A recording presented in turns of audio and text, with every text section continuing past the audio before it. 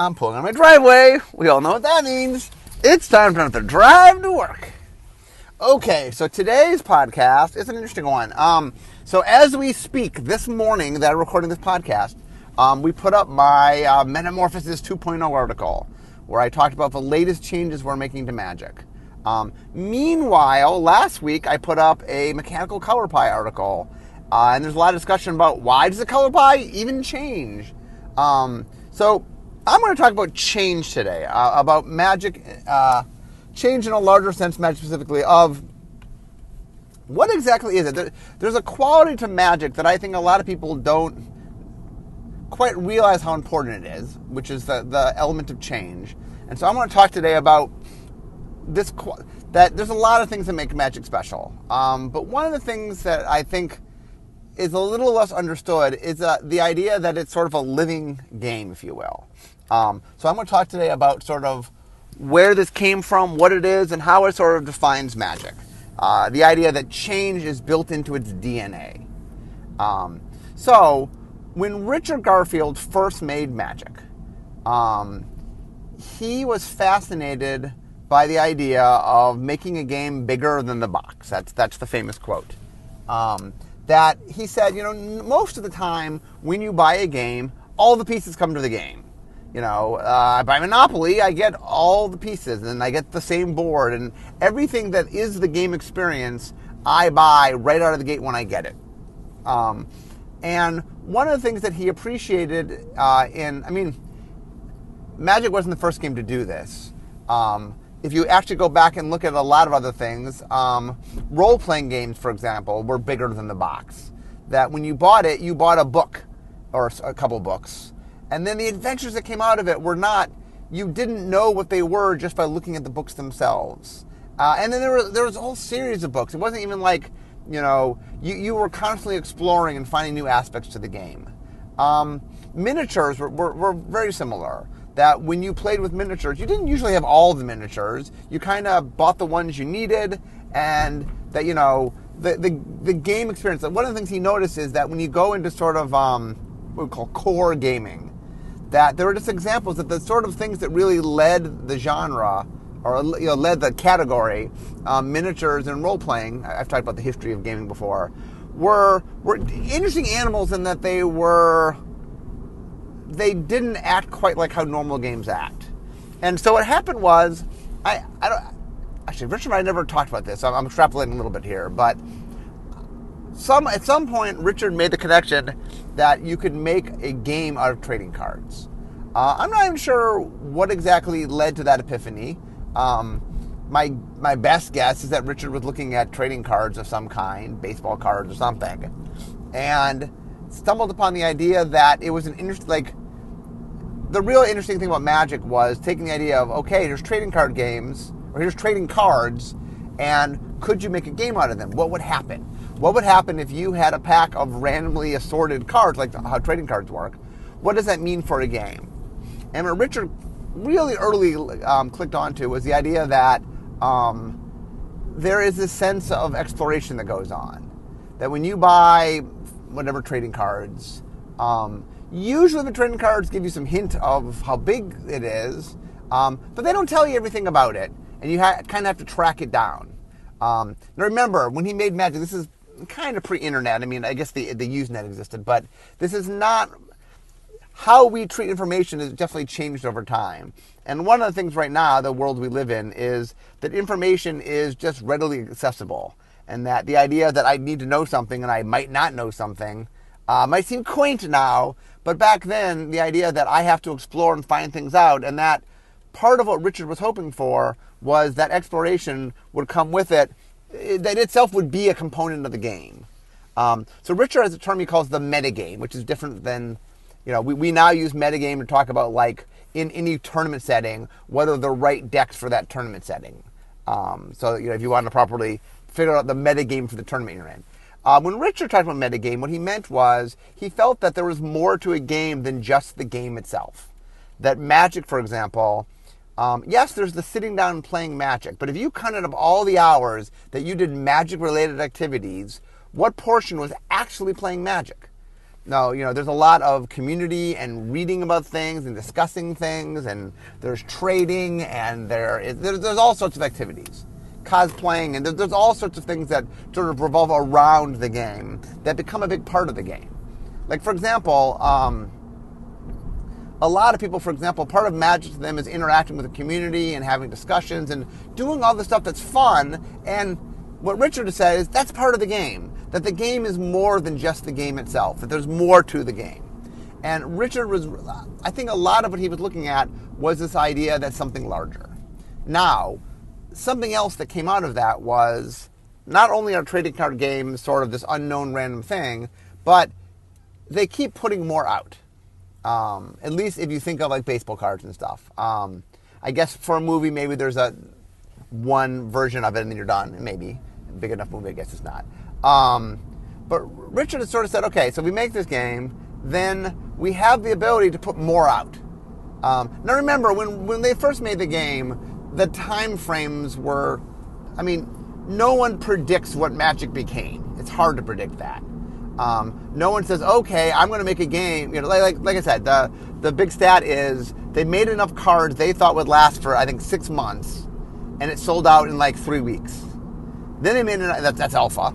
Then they made enough cards for what they thought was going to be 6 more months, and a readjusted 6 months, right? Knowing what you knew about knowing that what you thought was 6 months sold out in 3 weeks, they then made a printing they thought was going to last 6 months, and that lasted a week. That's beta. And Magic took quite a while. The early growth of Magic was super fast. So Richard knew he wanted to do this. He didn't know the speed by which it was going to happen. So that was kind of a surprise. But he knew he wanted to put out more cards. And then one of the things that became apparent early on, and this happened a couple of years in, is the idea of forming. Of saying, oh, well, part of what we want to do is we have a system where there's constant new things coming into the system. Now that unto itself is not odd about games. Most successful games, for example, will make expansions. It's not that crazy to have, take a game that has become popular, and most popular games then have expansions that get put out. Most games that become something big then go on to make mini versions of them. That's not that odd. But Magic's nature, so Magic already, not only did Richard sort of create the system to explore, but also the nature of the game was that you had a lot of hand in crafting what it was the game was to you. I talk about this all the time, that Magic in some ways Richard created something more than just a game. Meaning he created a set of rules and a set of cards by which people could play, and because people could sort of pick and choose what they wanted, because there was customizability built into it, that the game kind of from the beginning allowed players a lot more freedom to determine not just what their specific deck was, but even what game they were playing. And we saw that early on that, one of the things that Richard really embraced was the idea of limited play. Was the idea that sometimes you buy your deck, you bring your deck, and sometimes you make it up on the spot. And then from there, we started seeing people play different ways. And even constructed, we started creating the idea of formats. RD came up with the idea of standard, called Type 2 at the time, where the idea of things fall out. But there just was the constant ever exploration. So one of the things that I'm trying to get to today is, I think that Magic very early on set itself up to be something that sort of was constantly reinventing itself. That it was a game that gave players a lot of discretion on how the game was played, that constantly was putting out new material, and that new material was always pushing in new directions. So pretty early on, we realized this pretty early on, that Magic has a quality to it that's unlike a lot of games. That most of the time when you put out expansion material, you're building on top of the game. Meaning, well, here's the base game, I'm adding on top of that. Usually the expansions don't replace the original game, I mean, sometimes they do, I guess, on certain games. But oftentimes they build on top of it. It's like, oh, well, now you have thing A, now you get A plus B. Now you get A plus B plus C. But one of the things Richard was interested in is because you already built into the game is you had the decision of what you were playing. Then when we added things, that it wasn't A plus B, it was now A or B, or A and B. That you had some choice.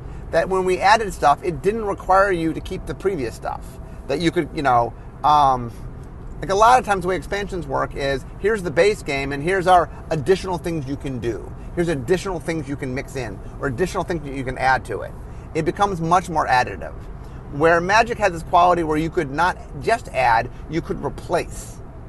And so what started was that, we started realizing really early on that Magic had this quality to it that was a different animal. That it was, I like to refer to Magic as being a living game. And what I mean by that is, one of the things that's interesting about it is, it keeps changing what it is.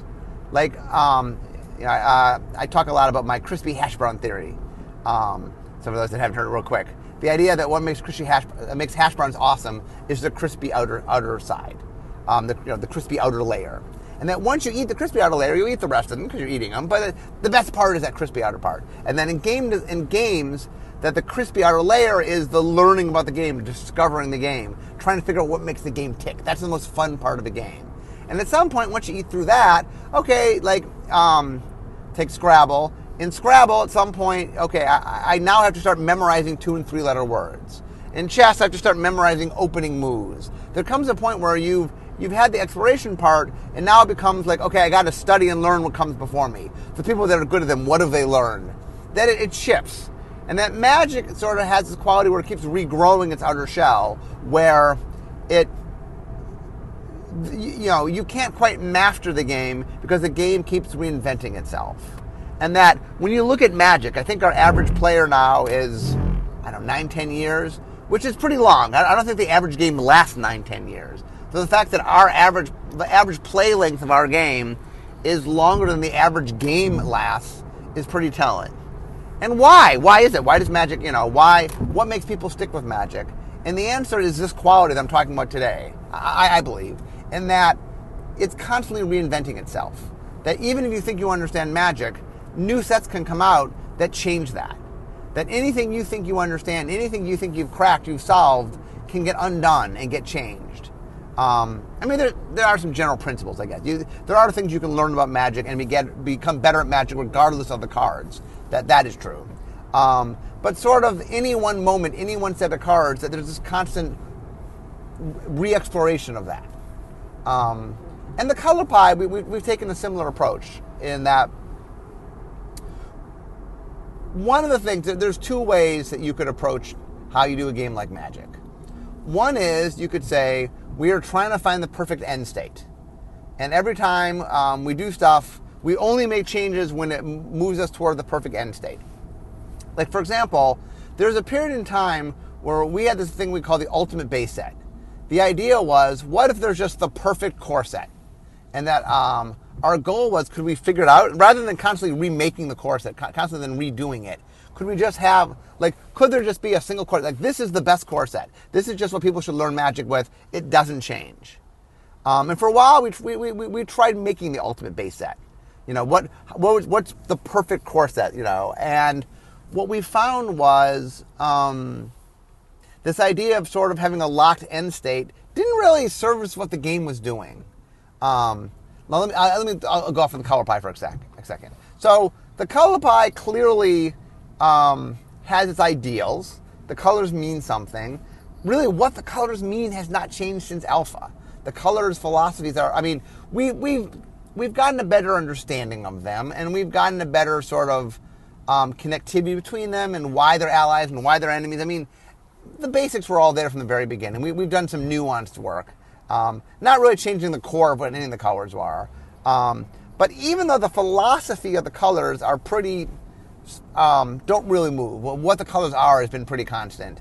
How it's reflected in gameplay has been something that we've always, sort of been working on. And once again, we could have taken the same attitude. There's an end state there's a perfect color pie. Let's figure out the perfect color pie and just go to that state. Or we could do what we have and said, you know what, that kind of is a living, breathing thing. That the game is going to go in certain directions. We're going to let the color pie follow suit of where the game is going. So here's a perfect example. So we don't dictate necessarily how people want to play Magic. Now, we offer certain things, and we definitely design our game with certain formats in mind, but let's talk Commander for a second. So Commander was a format, I did a whole podcast on it if you want the full rundown, but Commander was a podcast made by the players, by some judges technically, but they're players. Wizards didn't make it. It's not a format we made. It's a format that somebody else made that we embraced. We do a product that we call the innovation product, where we try something new and different. And one time we said, you know what, this format is popular. Let's make some decks for this format. Let's make some Commander decks. And it was off the charts popular. And we're like, okay, maybe it's something we should just be doing. Maybe this should just be its own product. And we started making Commander decks. I mean, as a regular thing. Actually, made them once for originally for the innovation SKU. And the reason I bring this up is, so the color pie was designed very much with two-player play in mind. And red, one of red's big things is red is the short-term thinking color. Red doesn't plan. Red acts in the moment. And one of red's strategies in sort of two-player play is it's the most aggressive color. It's the color that says, hey, why save anything for later? I'm just going to try to beat them right away. And so red has become the king of the king aggro color. The color that's just sort of trying to, I will throw away whatever resource I need long term to get the advantage short term. I want to beat you. It doesn't matter if I have an advantage in the game. If you have the advantage on turn 10, it doesn't matter if you're dead on turn 8. It's kind of red's philosophy. That red really has this sort of quality. Then in two-player play, that's how it plays out. But here's the problem. In multiplayer, in Commander, which is mostly multiplayer, the game goes on longer. There's a lot of politics. Sort of throwing away all your resources to take one person out. It's not a great strategy in Commander. So one of the things is people have come back and said, hey, wow, red sucks in Commander. So one of the things that we've done is said, okay, is there a way to be true to red's color pie? Is there a way to, find spaces to let red do stuff, but integral to what red is? And so we've started adding things, like impulsive draw, which is the idea that you exile cards that you then can play until end of turn. Or that we moved polymorph off into red. So red now can sort of change things as long as, also we're letting red get into the sort of cast random cards off the top of your library, but if you don't know what they are. That we're sort of taking the chaotic element of red and the speedy nature of red and finding ways to weave that into some longer term sort of mechanics. Things that would matter in a longer term multiplayer game. But we're doing that in a way that is true to what the color is. So we're not violating the color. But my point is, we didn't know 10 years ago that the Commander format would exist. Whatever amount of time before it existed. Maybe it existed 10 years ago. Whatever, go back enough time. We didn't know it existed. So the idea that the color pie now, one of the things shaping it is trying to reflect this new thing. Well, I think that's one of the strengths of the game. I think it's one of the strengths of the color pie. The idea that as the game evolves, I mean, I've said this time and time again. To me, the color pie is the core of the game. It's the center of the game. It's where the mechanics come from. It's where the flavor comes from. And that one of the things about Magic being a dynamic game is that its core needs itself be dynamic. And then a lot of what I'm trying to say today is, let's talk a little bit about Metamorphosis 2.0, since that's so the article went up today. I've only read a little time, but literally it went up 10 minutes before I left to go on my turn. So I always do the very, very initial. Pretty positive though. At least the first 10 minutes for it. But a lot of people are like, why this change? And as I say in the article, we iterate. It's how we make Magic. It's how I make a set. It's how we make cards. Is that you make something, you play with it, you get feedback, you use that feedback to make new changes, and you continue the loop. Well, there's no reason we shouldn't be iterative in how we make magic. And that, for example, we spent a lot of years doing things a certain way. But one of the things that's cool about it is that we don't just say, you know what, that's just the way it is. That we're willing to say, hey, is that the right way? And maybe, by the way, it was the right way for some amount of time. But as we sort of change things around, like one of the things we realized was we weren't maximizing, this is going back to Metamorphosis 1.0, we weren't maximizing one of Magic's strengths, which is its change. Like one of the cool things is, and this is not true for most games, like once a year, if you go back before Metamorphosis 1.0, once a year, everything changed, the world changed, we're somewhere new, and you know, that the game kind of, there's not that many games that just say, hey, things are different. Like for those that play Mahjong, you ever heard of the game? There's a game called Mahjong that's a tile game out of Asia. It is, in a lot of ways, the tiles are like a deck of cards, but there are tiles versus cards, but they're similar. They have some similar qualities to cards. They're suits and things. But anyway, American Mahjong, they do this cool thing where every year they change their scoring card. So how you score points changes from year to year. And what they did is they took a game that's this ancient game and sort of found a way to just freshen it up every year. Not a lot of games do that, and Magic does that to the nth degree. It's not just like, oh, the scoring's different. The cards are different. You know, these cards, you know, like especially if you experience Magic in Limited, it's 100% different or almost different. Not that we don't repeat things, not that we don't do things people understand, not that there aren't staple effects that show up every year. I mean, Magic is Magic. There's a core to Magic that goes beyond the cards. But every year, different world. And what Metamorphosis 1.0 said is, you know what? That's one of the strengths of the game. The fact that we change. Why do we change once every year? Why don't we change every 6 months? And we tried that. And that went over like gangbusters. People really liked that. Now, there are other issues. I bring up the article. And, you know, one of the things of iteration is you try things and you learn from them. And sometimes what you learn is, oh, I made a path that's not the right path. I chose something. Like, we got rid of core sets and kind of realized, we kind of need core sets. And we said, well, what if we think about them a little differently? What if we treat them differently? Maybe that we can service what we want if we sort of take a different approach to them. But the idea that we said, no core sets, and they go, core sets, it's not us. The iterative process is trying things and experimenting with things and seeing how things turn out.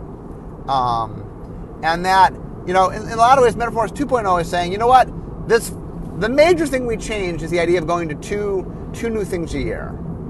And kind of what Metamorphosis 2.0 said is, okay, that's the coolest part, that new thing. And we did a lot of research and we found that, you know, the second part. Now, there's people that love the second part, that we have the twist on the mechanic or other things that we do. And I'll be honest, we're going to have to figure out how to imbue some of those qualities in how we're doing things now. But people like drafting things alone, that usually when you mix something in, that for most of the drafters, it wasn't as fun experience for them. And we had created a structure that was very tight, that by pulling back a little bit, we could loosen things up. So now the rule is, we're going to stay in worlds as long as we want to stay on worlds, but every set set in that world is going to be its own large set. I'm open to the idea that maybe mechanics in the same worlds can cross over, although, as with any sort of mechanical reboot, I'll make sure that like it's its own thing. You know, we're not. Our goal here in Metamorphosis 2.0 was to try something new. And like I said, the crux of this is, I really believe, I mean, okay, so this October, 22 years. And I get asked all the time, like, don't you get bored doing the same thing for 22 years? And my answer is, I'm not doing the same thing. You know, right now I'm working on archery, and I'm doing exploratory design on baseball. And those sets are unlike anything I've worked on before. I mean, are there similarities? Of course, I'm making Magic, and so there's similarities, but each set provides its own challenges. That, you know, I had a blast making Kaladesh, which was really different than making Amonkhet, which is very different than making Ixalan, which is very different than making, as you guys know now,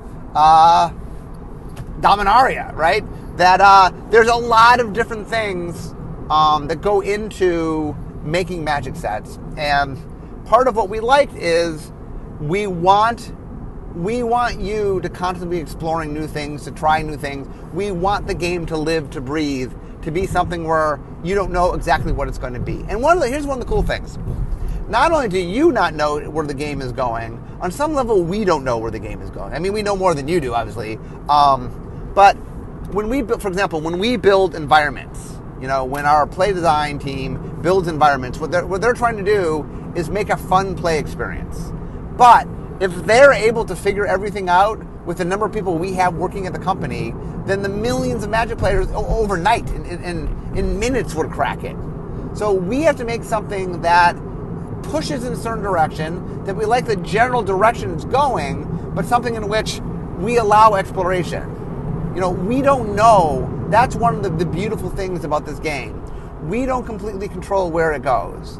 The audience has as much say in kind of where the game goes as we do. Because the audience, like one of the things, the reason I'm on all the social media I am, and Twitter and Tumblr and all that stuff, is we want to know what you like. And we try things, and then we let you guys experiment with things, and we see what you guys are doing with it, and then we use that to make choices. The fact that, Commander was a format made by the players and became this thing has forever warped how we make Magic sets. That they're, and not just that, just how draft has evolved, how, standard, modern, vintage, legacy. Every format that sort of takes shape has some impact on how we make Magic. How the community functions, how people talk. Cosplay has impact. Like, just the way we make costumes now is different because we know people are going to dress up in the costumes. And that has affected how artists, how we do some of our character design. That one of the neat things about the game is that we like the fact that we allow a lot of input from a lot of places and that we are constantly adapting. Because, and I think in some ways this is Magic's strengths, with is a lot of times things outgrow their usefulness. That if you look back in time, like for example, there's a great story about Kodak, which is, Kodak was the masters of film. When you heard the word Kodak, you thought of film. And once upon a time, when you were going to take pictures, you went and bought some Kodak film. That they were synonymous with film. And then the world changed in which there wasn't film anymore. And it is hard for a brand to adapt when the thing you're identified with is something that kind of the world leaves by. That is a hard thing to adapt to. Now, some brands have managed to do it, and some brands, like, one of the things I find interesting is the brands that tend to do it have a quality to them that are able to incorporate. Like, Lego is really interesting. I played with Legos as a kid, and on some level, the Lego brick that my kids play with is the same Lego brick that I played with. At least the core brick, obviously. But Legos managed to do all sorts of things and reinvent themselves and really become a modern company in a way that's very different from where they were when I was a kid. And Magic is a similar quality, which I think will help it a lot, which is, so there's a term called the zeitgeist. So zeitgeist, I almost named my improv troupe the zeitgeist. Zeitgeist talks about how, what the people as a whole want, what the community wants. That there's something that sort of, you sort of move in a certain direction. There's something of people just want a certain thing, and that certain thing kind of creates itself because there's momentum within people. It's why there's trends in movies. It's why there's things in which something seems to happen for a while, and that people sort of get into that thing, and then they move. One of the things about Magic being a living, breathing game is we want to sort of surf the zeitgeist, if you will. That we want to always be relevant because we're constantly sort of evolving what we are. And that I go back and I look, it's funny, as a historian, especially of Magic mechanics, I go back and I look at some of the stuff we did in the early days. Like in Tempest, so Mirage had a card, what was it called? Kirvek's Torch. There was a common Expel. and it was causing all sorts of tournament problems. So in Tempest, I made, what did I call it? I made an X-Spell, so it's still a common, but I put 2 red in its cost, so it'd be harder to splash. And the thing that's so funny looking back is like, okay, I recognize that common X-Spell was a problem. Okay, good, Mark. You recognize common X-Spell. Can you fix it? Yes. I'll make it harder to splash. No! Wrong fix. You know, and eventually we're like, oh, that's supposed to be rare. That, you know, that it's such a dominant thing and limited. The ASFAN corrects for that, right? Like, eventually we'll figure that out. But it's so fun looking and seeing, like, or, for example, strip mine was a problem. So I'm like, okay, I can fix strip mine. I'll make a strip mine that only affects non-basic lands so that it doesn't hurt your basic land growth. And I made Wasteland. And Wasteland on some level went on to be just strip mine 2.0 because there are formats in which who plays basic lands. But at some level, it was an evolution. You know what I'm saying? That I look back in some of those things, like I was iterating. Okay, I didn't get the final iteration, I got that. But I was making steps, that I was pushing towards something. That one of the things, and I talked about this, that when I studied film in college, and that you watch a lot of early films, and the first reaction watching early films is like, boring, until your teacher says, no. Let's walk through what they did that hadn't been done before. And you start to realize the craft of, you know, this is the first time they did thing X. The thing that is so ingrained in you, it's so part of your film, you know, your vocabulary for film, that it's invisible to you. You can't even see it was a thing. That, you know, you look at it and you're like, okay, this thing is invisible. It's so ingrained, it's so the way films are made, that you don't even realize someone had to do it. What I call the paperclip moment of somebody had to say, hey, is there a way to put papers together, and invented something so clearly simple to do that you're like, well, how else would you put papers together? You know, there's that thought process, that how else would you do it? That vocabulary is so clear and crisp. How else would you shoot films? But no, somebody had to make that. And as somebody who's worked on Magic a long time, the funny thing is, I feel like I was there for the early days. A lot of those early innovations where we did things, I was there. I did them. I was one of the people that was doing it. And I can watch not just Magic's evolution, my own evolution, sort of just how we've changed how we make Magic.